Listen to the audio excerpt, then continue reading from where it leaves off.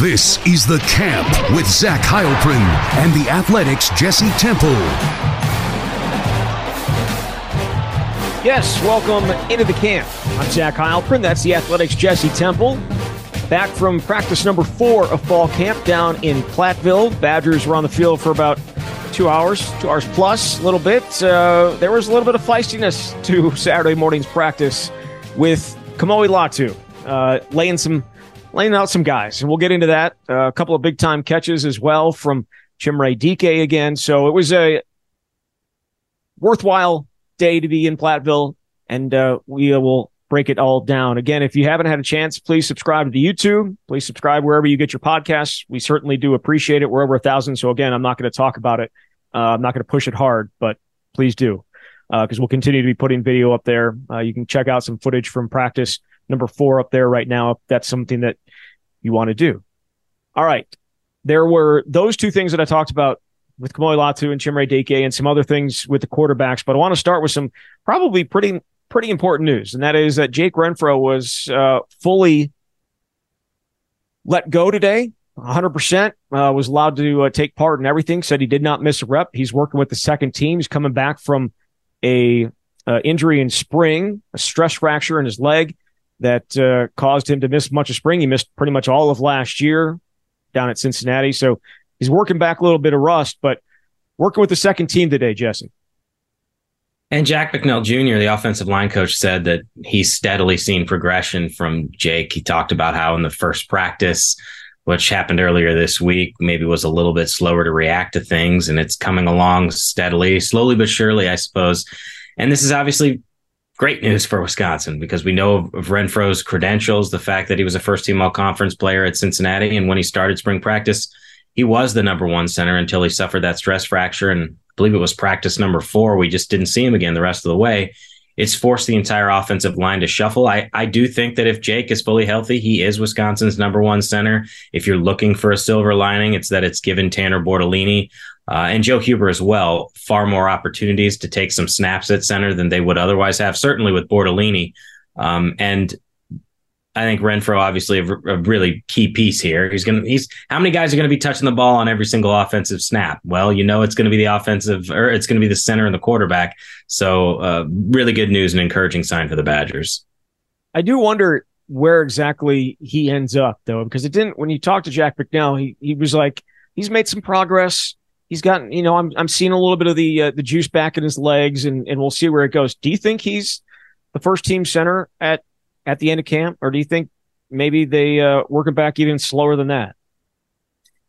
If he's 100% healthy and the player that they believed he was going to be when he transferred here, then I still believe that he'll be the center. I don't know. The thing is, I don't know how long it's going to take for everyone to feel confident in that. And if it runs too deep into the fall camp, then you're looking at, you have to prepare for week 1. But at some point, I would certainly expect him to be the top center. And it's an interesting position to be in for Wisconsin, because I think Bortolini, and he talked about this at the team's local media day, spent considerable time working on snaps, because that was an issue during spring practice. He said that they would get together and snap. I think he said something like 35 or 40 snaps, work on footwork to your left and then just footwork to your right. He's been very good this fall, Bortolini has, and I know they like Joe Huber, and he's been able to fill in at guard. So it's a good problem to have. And the way McNeil talked about it, there's probably 6 offensive linemen that would play consistently, maybe 7. He said the most he's ever played in a season anywhere is 7, and stretching beyond that is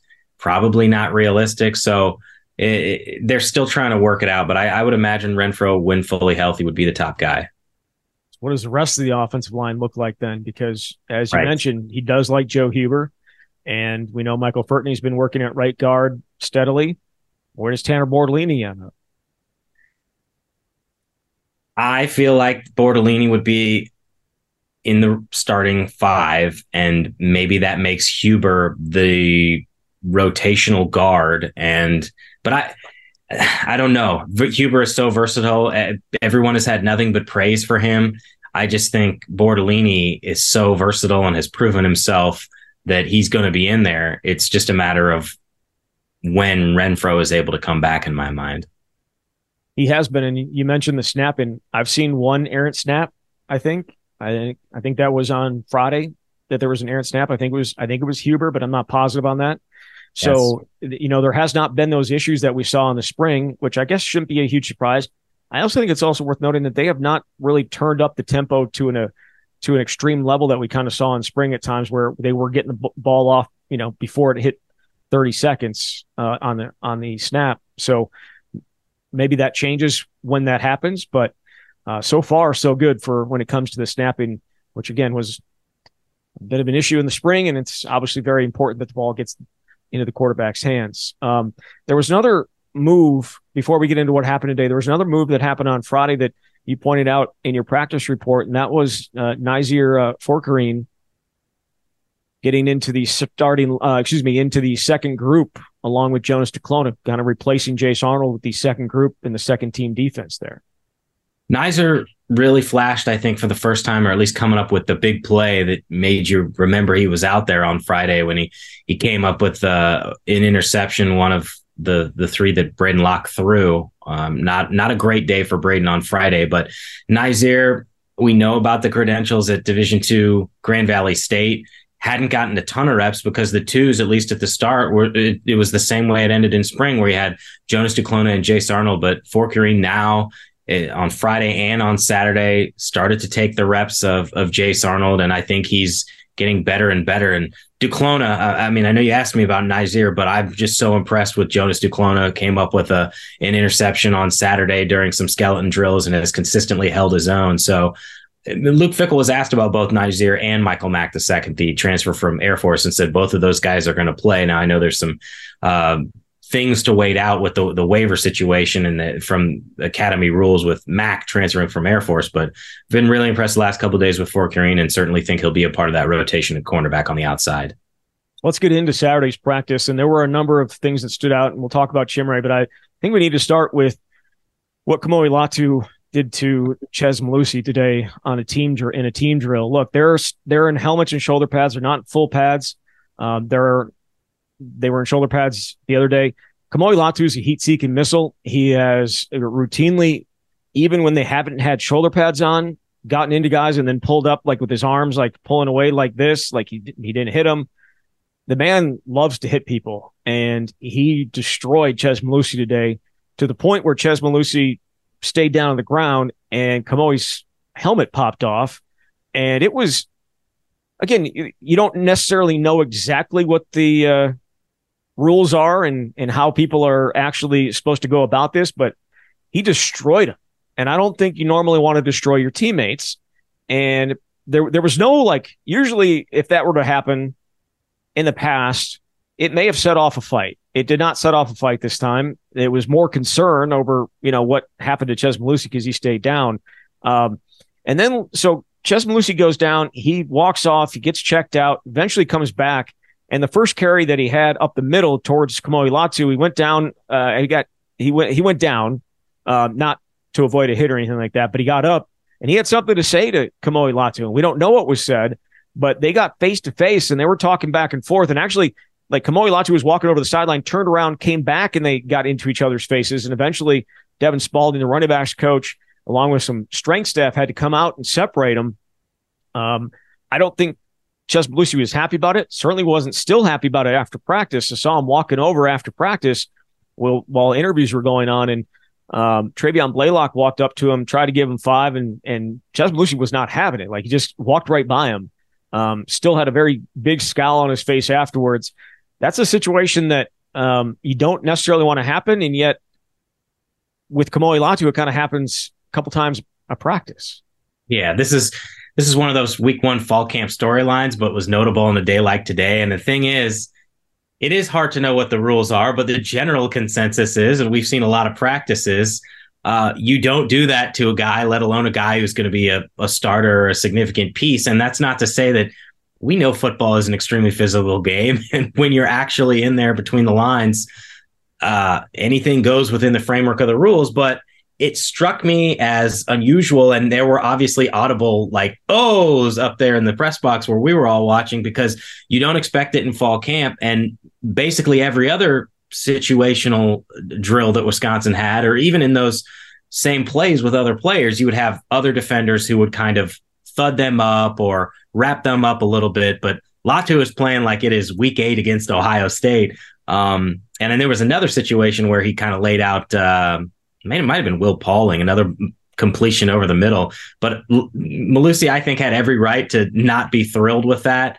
And I mean, I really wondered about, frankly, Mellusi's health in the immediate aftermath of it, just because it was so unexpected. And I don't think that he expected it either from a teammate. So Latu's the type of guy you would certainly want on your side in a street fight and out there on the football field, because he is out there to seek and destroy. And that's just kind of what happened to a teammate out there on Saturday.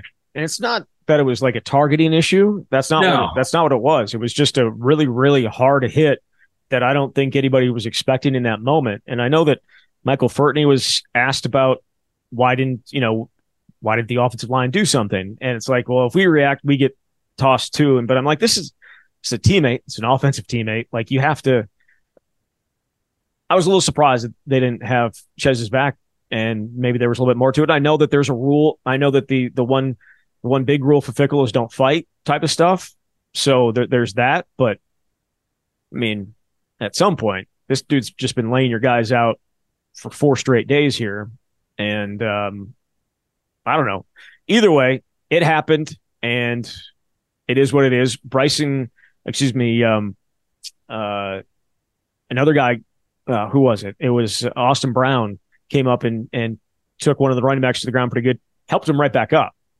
Kamoi Latu was not doing that at all. Like, there's a fine line, and it feels like, or it felt like, that Kamoi Latu was kind of straddling it today.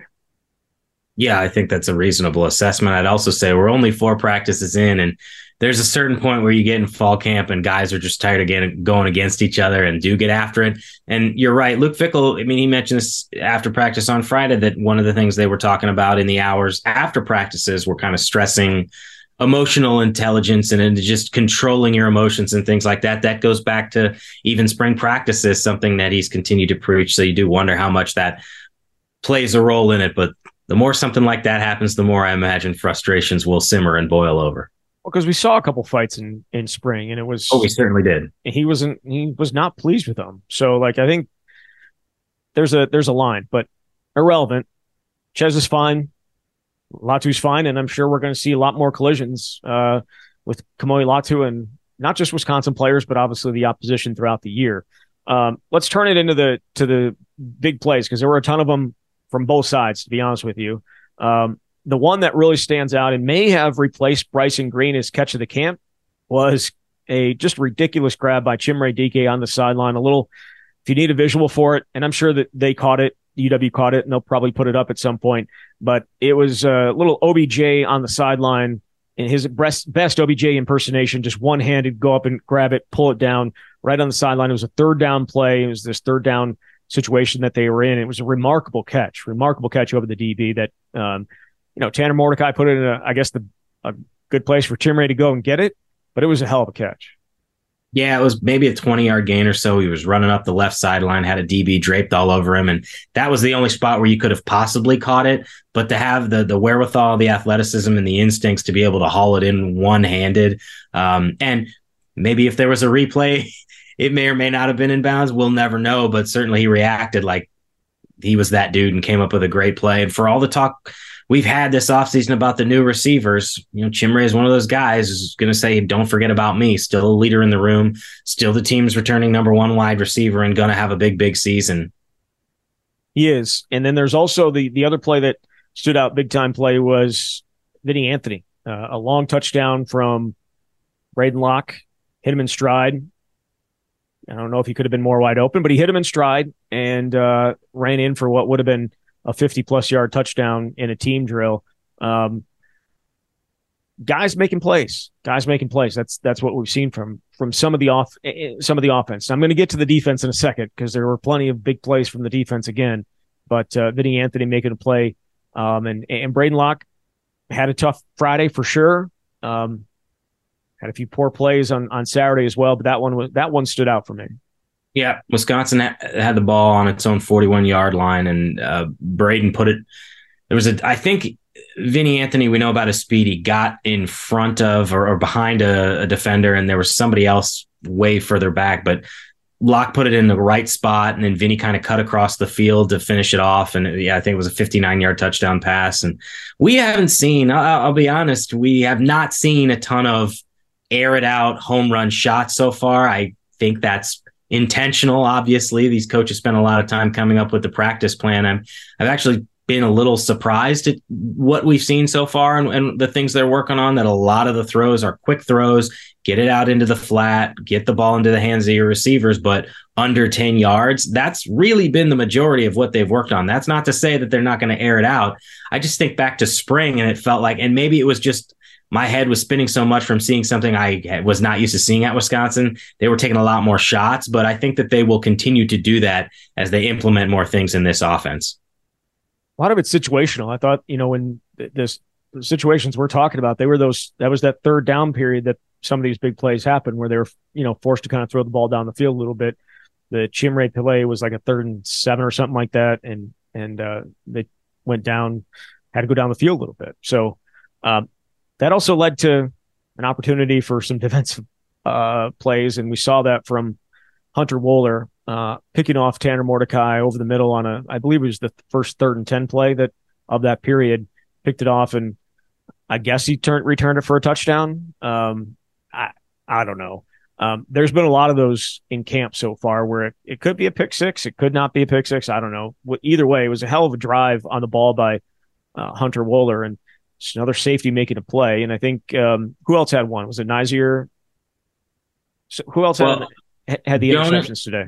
Well, Jonas Duclona had one in the skeletons, which you can debate the importance of that. I mean, again, it's skeleton drill. So, but it was really good play. It was a really good play, and it was caught expertly on camera by myself. So everybody that's listening to this isn't seeing it. Those people that are on YouTube, they're seeing it. So I think, I'm not sure what was better, the catch or the camera work, but you guys can debate that in the comments. I don't know who else had one. I don't. I thought there was at least one more. There very, very well could have been. Either way, a lot of guys getting hands on passes today in practice, and that's kind of been the case for the first 4 days. I know it's only 4 days, but can I get your take on what you've seen from the quarterbacks to this point?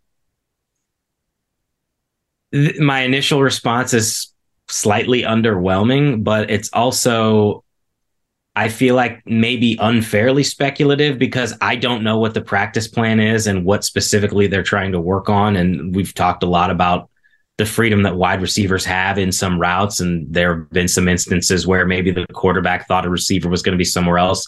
Better to happen now. But if we're just talking about big explosive plays, we haven't seen a ton of them. And there have been multiple instances where both Tanner and Braden, you can see them visibly expressing their frustrations with a throw that they made that they weren't pleased with. If there was someone in the flat and they threw it over their head or threw it behind somebody. And again, it's very early. They have both made some really good throws. I would say it feels to me like both of them are sort of searching for more consistency. But it's the interceptions that are really the backbreakers. But again, I think they're working through a lot of things. And like you talked about, the practice on Saturday was largely situational. It's something that Luke Fickell said they were going to do. So you're not getting the full package here. I mean, for an example, for people listening, the 3rd down situation was, they have the down marker and they've got the first down yardage, and they may put the ball at the 36 and it's a 3rd and 8. And then the next snap, it's at the 37. So it's a 3rd and 7 and a 3rd and 6 and a 3rd and 5. And so they're just working on these specific details. And it's just, I keep wanting to remind people it's not actually what it's going to look like in a game. Having said that, these are the opportunities they're being presented with and that we're seeing. And I think there needs to be more consistency from both those top two guys. Do you think either any of the other guys, whether it's Miles Burkett, Nick Evers, have a chance to push for that number 2 spot? I would say I think that this is Braden Locke's job at number 2. However, the last 2 days when Locke has struggled at times, and especially on Friday after Locke threw his 3rd interception, I think it was Owen Arnett picked it off. Braden looked for a receiver on the right side of the field and didn't see Arnett. he was immediately replaced by Burkett, and Burkett was running the number 2 offense with those number 2 players around him, and he got some number 2 reps again on Saturday. But I still think that Braden Locke is clearly the number 2 guy. I think what it comes down to is if you're going to start making mistakes that beat yourself and the team, it's going to be hard for you to get more reps. But again, it's still very early, and I think what we saw in spring was enough to show me that Braden will end up being the number 2 guy, and I don't see someone else pushing him. So we can get a chance to talk about it on Friday, but Bryson Green had another heck of a day and made what I thought at the time was the catch at camp going up between 2 guys. UW did catch it. For some reason, they didn't play the entire video. They included it in their practice. I don't know. Snippet.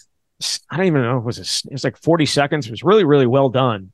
Really, really well done. But they didn't give you you didn't even know if he caught the ball because they did it at the top. And either way, he did catch the ball. It was a hell of a catch. And we've seen a bunch of that from him. Have you been impressed, even more impressed than you thought you would be with what Bryson Green has brought to the table through 4 practices so far? Yes, I would say of all the wide receivers, Bryson has probably impressed me the most. I like what I've seen from Quincy Burrows and the opportunities that he's had. And some of that may just be he's running with the number 2 offense for long stretches. It's a little bit different when you get into the ones and you're going against some of those other guys, but his physicality, the play strength is just overwhelming. And there was even a catch that he made on Friday where he had a little open space and there was a DB back there. And I just wonder what would have happened if that play was live, because you could see Bryson lowering his shoulder. I wondered what would have happened. And I mean, I didn't know what to expect. I knew about the numbers last season, but he didn't play in that bowl game, right? The guaranteed rate bowl game. No. So I never had a chance to see him in person. And I figured he'd be somewhere in that top 6, but you don't know till you actually see it. And he does provide a dynamic that is different from the rest of the group. You know, he's been targeted a lot. I think there are some other wide receivers where maybe they haven't been targeted as much early on here, but he is one of those guys who impressed me. I actually thought Quincy Burrows really stood out to me on Friday. Had a couple of big catches. You know, he's in that spot where he's running with the 3rd-team offense, but Keontez Lewis, who I think they scaled back a little bit the last couple of days and looked like maybe he was something minor a couple of days ago in practice, allowed Quincy more opportunities with the 2s. I feel like he kind of got lost in the shuffle with all these other transfers and big name guys that Wisconsin had. I don't know how much we're going to see him this year, but he has been a playmaker as well. And I think that's encouraging. Definitely. And I think it's also worth noting exactly how these guys are lining up on a regular basis, right? So they're not switching sides, or it's the same thing every single time. On the left side, that's where Chimere Dike has been. Behind him has been Keontez Lewis and Quincy Burrows. In the slot, it's been Will Paulin and Skylar Bell and Vinny Anthony. And then on the right side, it's been CJ Williams and Bryson Green. And then Hakan Anderson, I believe, has been with the 3rd team. Chris Brooks Jr. still not all the way back as he comes back from that broken leg that he suffered in the spring. We know how impressive he was. What's up? Tommy McIntosh, who presumably would be that number 3 guy, has been sidelined. I mean, he's in uniform, but not fully ready. So, yeah, those are 2 guys who had really impressive moments in the spring we haven't seen in the fall. Right. So that's kind of why the depth chart is. But I think it's also, for fans thinking about it, it's not like this guy's can move all the different places. It's been CJ Williams, Bryson Green. Like, they've been on the right side exclusively. Same thing with Chimere. The thing about it is, in fall camp, or I should say in the spring, Bryson was almost always lined up on the left side. So I think they can move guys, and maybe they will. But so far to this point, 4 practices, and it was almost always this way in the spring too, guys are in the exact same spot every single play.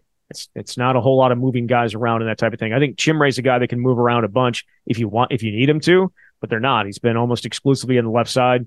In the spring, he was almost exclusively on the right side till later in camp when CJ moved into the 1st team and they moved him over to the left side. But just if you're thinking at home about the depth chart and the wide receiver depth chart, it's important just to keep that in mind where certain guys are and who's in front of them at this time. The one thing I didn't mention yesterday when I did the show by myself was the kicking competition, which was a big brain fart on my part. But Nathaniel Vakos and Nate Banzels got their opportunities to show their stuff, I guess you would say. And it was Nathaniel Vakos going 4 for 5 and Nate Banzels going 3 for 4. The fifth kick was of Nathaniel Vakos is a little bit under contention, whether it was good or not. Either way, it was close from 46. That's Vakos' job, right? Yeah, I just don't see how it's not. Did everything right in the spring. It's sort of strange. I mean, it's not for a Luke Fickell coach team based on how he described it in the spring that they don't do a whole lot of special teams periods, but or at least early on or not in the spring. We have only seen the kickers in live reps one time in 4 practices. That was on Friday, and that was those 5 kicks that Vakos got and the 4 that Van Zelst got. They brought him in here on scholarship. I said this about anytime there's a specialist that Wisconsin's willing to offer scholarship to, that guy is going to get every opportunity. And Vakos has proven it. He did it at Ohio, where he was an incredible kicker as a true freshman. So to me, that is his job. He's got the leg strength and the accuracy. And, maybe I would say the best kicker since Rafael Gaglianone was my expectation. Better than Vito. All right. We'll see if that plays out. One more thing with Friday's practice, Luke Fickell spoke afterwards, and he was asked about Jack Eschenbach, and he was asked about Clay Cundiff, and he said he didn't know until Monday that they weren't going to be with the team. That seems very late to know whether those guys are going to be with you or not. I found it very strange. I certainly believe Luke. It just seems like unusual timing. We don't know the circumstances. I know I mentioned on the last show, I think I tried to reach out to Clay, haven't heard back. We thought both those guys were going to be big parts of the offense, but the way Luke said it, like they weren't even sure Monday night exactly what the situation was until it became clear that neither were going to be a part of the team. So, Luke said something to the effect of, we've got a couple options or something like that. I mean, I don't know what they're going to do here. You're kind of at this stage of the game, you got to go with who you have. And we've seen the 3, really it's Riley Nowakowski, Hayden Rucci, and Jack Pugh. Those are the 3 that you would expect to be in the mix to get the most reps. But I think this is a pretty significant blow for the Badgers, especially with what I thought Cundiff was going to be able to do. But again, a guy who was coming off 2 consecutive years of season-ending injuries. That's tough. Is there anything else you wanted to hit with practice? I think we pretty well covered it. All right, so let's get into your favorite topic, realignment. Big Ten expansion. I know you were very excited to be able to write about it yesterday after the news broke that Wisconsin has a few new members here in the Big Ten with Washington and Oregon joining the conference. You wrote about it. You asked how the question essentially was, how does Wisconsin fit? And Luke Fickell hire should pay off. Why do you think that? Well, obviously the goals that Chris McIntosh said were paramount when he made the coaching change was competing for championships. It's exactly what Luke Fickell has reiterated consistently. He said it again at Big Ten Media Days, and they're aiming high. And I think they've got the right coach to come in here at a time when we can all recognize the Big Ten, as it will look like in 2024, will never be more difficult, or it'll be the hardest it's ever been, I suppose, to try to compete for championships when you consider that you've still got all these other teams, and the 4 that you're adding are Washington and Oregon. Both programs have been to a college football playoff appearance, which Wisconsin is not. USC's coming off a top 15 season under Lincoln Riley. UCLA had a 9-win season and was a top 25 team last season under Chip Kelly. So these are really good programs, and Wisconsin's got to aim high. So I think they brought in a guy who understands what it takes to win a championship, did it at Cincinnati, which is really improbable. I mean, the only coach to take a group of 5 team to the college football playoff.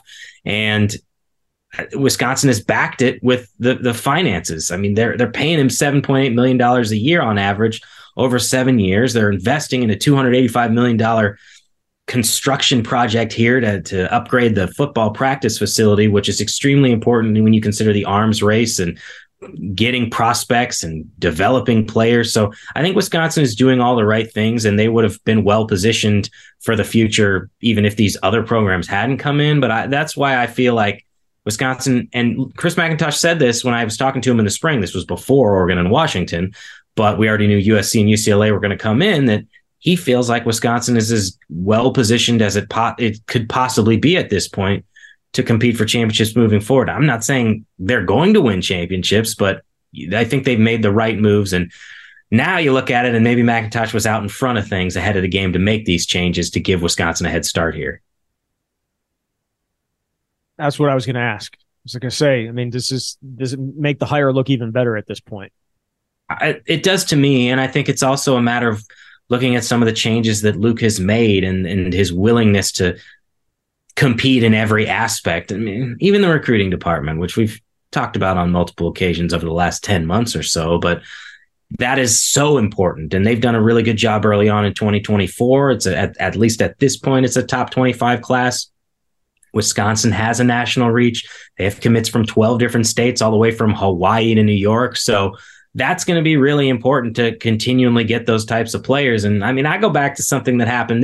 This to me was the ultimate indicator of Luke Fickell, the competitor. I think I've talked about this before, but I asked Luke that question going into the bowl game about, do you have any concerns Wisconsin's going to be competitive in this game? Because the Badgers just lost all three of their co-captains who are, leaving early to either pursue the NFL or transfer. I could see in his face how, basically he took offense to the question without saying, I take offense to the question, and that, said how disrespectful it would be to the players to not think they would win. And of course, they went out and won the game. And I just think when you have a coach like that who knows what it takes to win, who's extremely competitive, who's willing to make changes, those are all that's a recipe for success for the future. College football, though, I know you wanted. It's a big L. It's a big L. You think so? Sorry.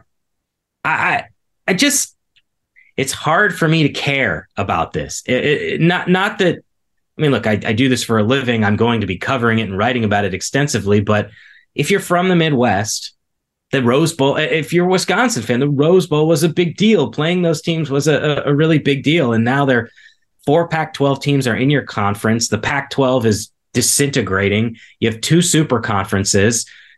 You're going to have to go back to divisions, I think. I mean, and for all this discussion about moving away from these divisions, now that you have 18 teams, you have to do it. And I just always felt college football was about these geographic rivalries and playing certain opponents. And while Wisconsin playing Minnesota and Iowa isn't going to go away, it's hard to just embrace this for me. And maybe it's just going to take a few years, but did anyone ever embrace Rutgers and Maryland coming to the Big Ten? I mean, I get that it's all about money, but which of those matchups ever made you excited? The difference is the teams coming in are way better, but it's just hard to think that this is good for college football.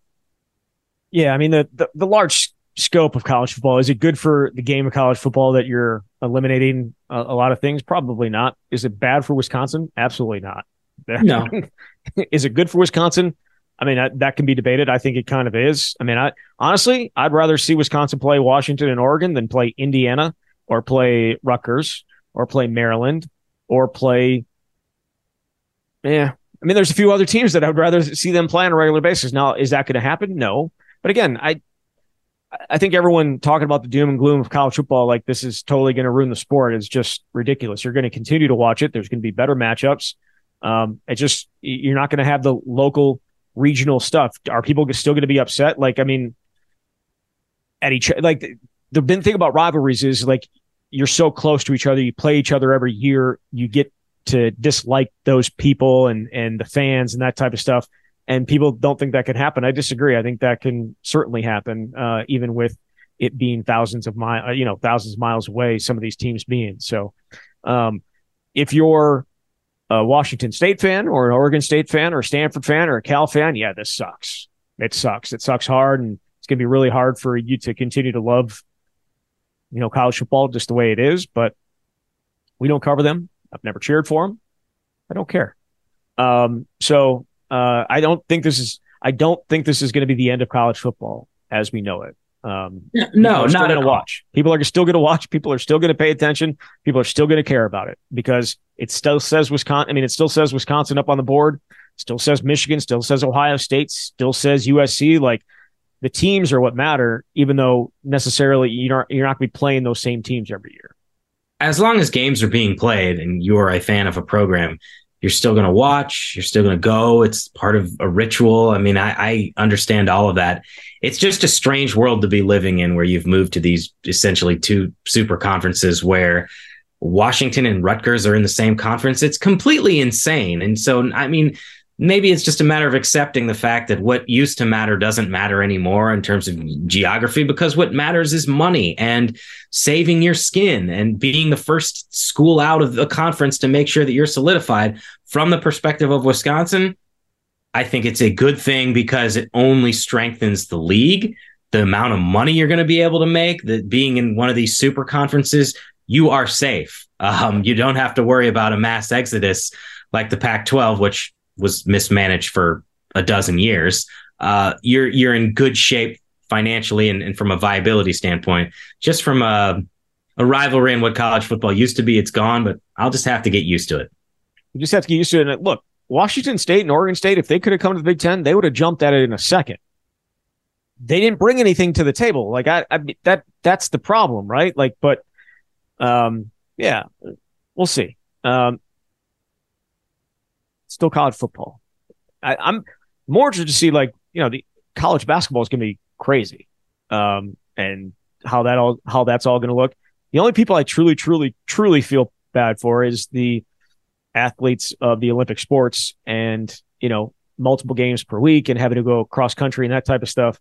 That sucks. That's tough, but football is also what is helping them be able to play at the college level too. The money that is brought in, because we know what the revenue sports are. So I guess that's the give and take with it. But I do feel bad for them. Everybody else, no. Let's play football. All right. We'll be back on Tuesday to break down what we see the next 2 days. Until then, thank you very much, Jesse. Thanks, Zach. All right. You've been listening to The Camp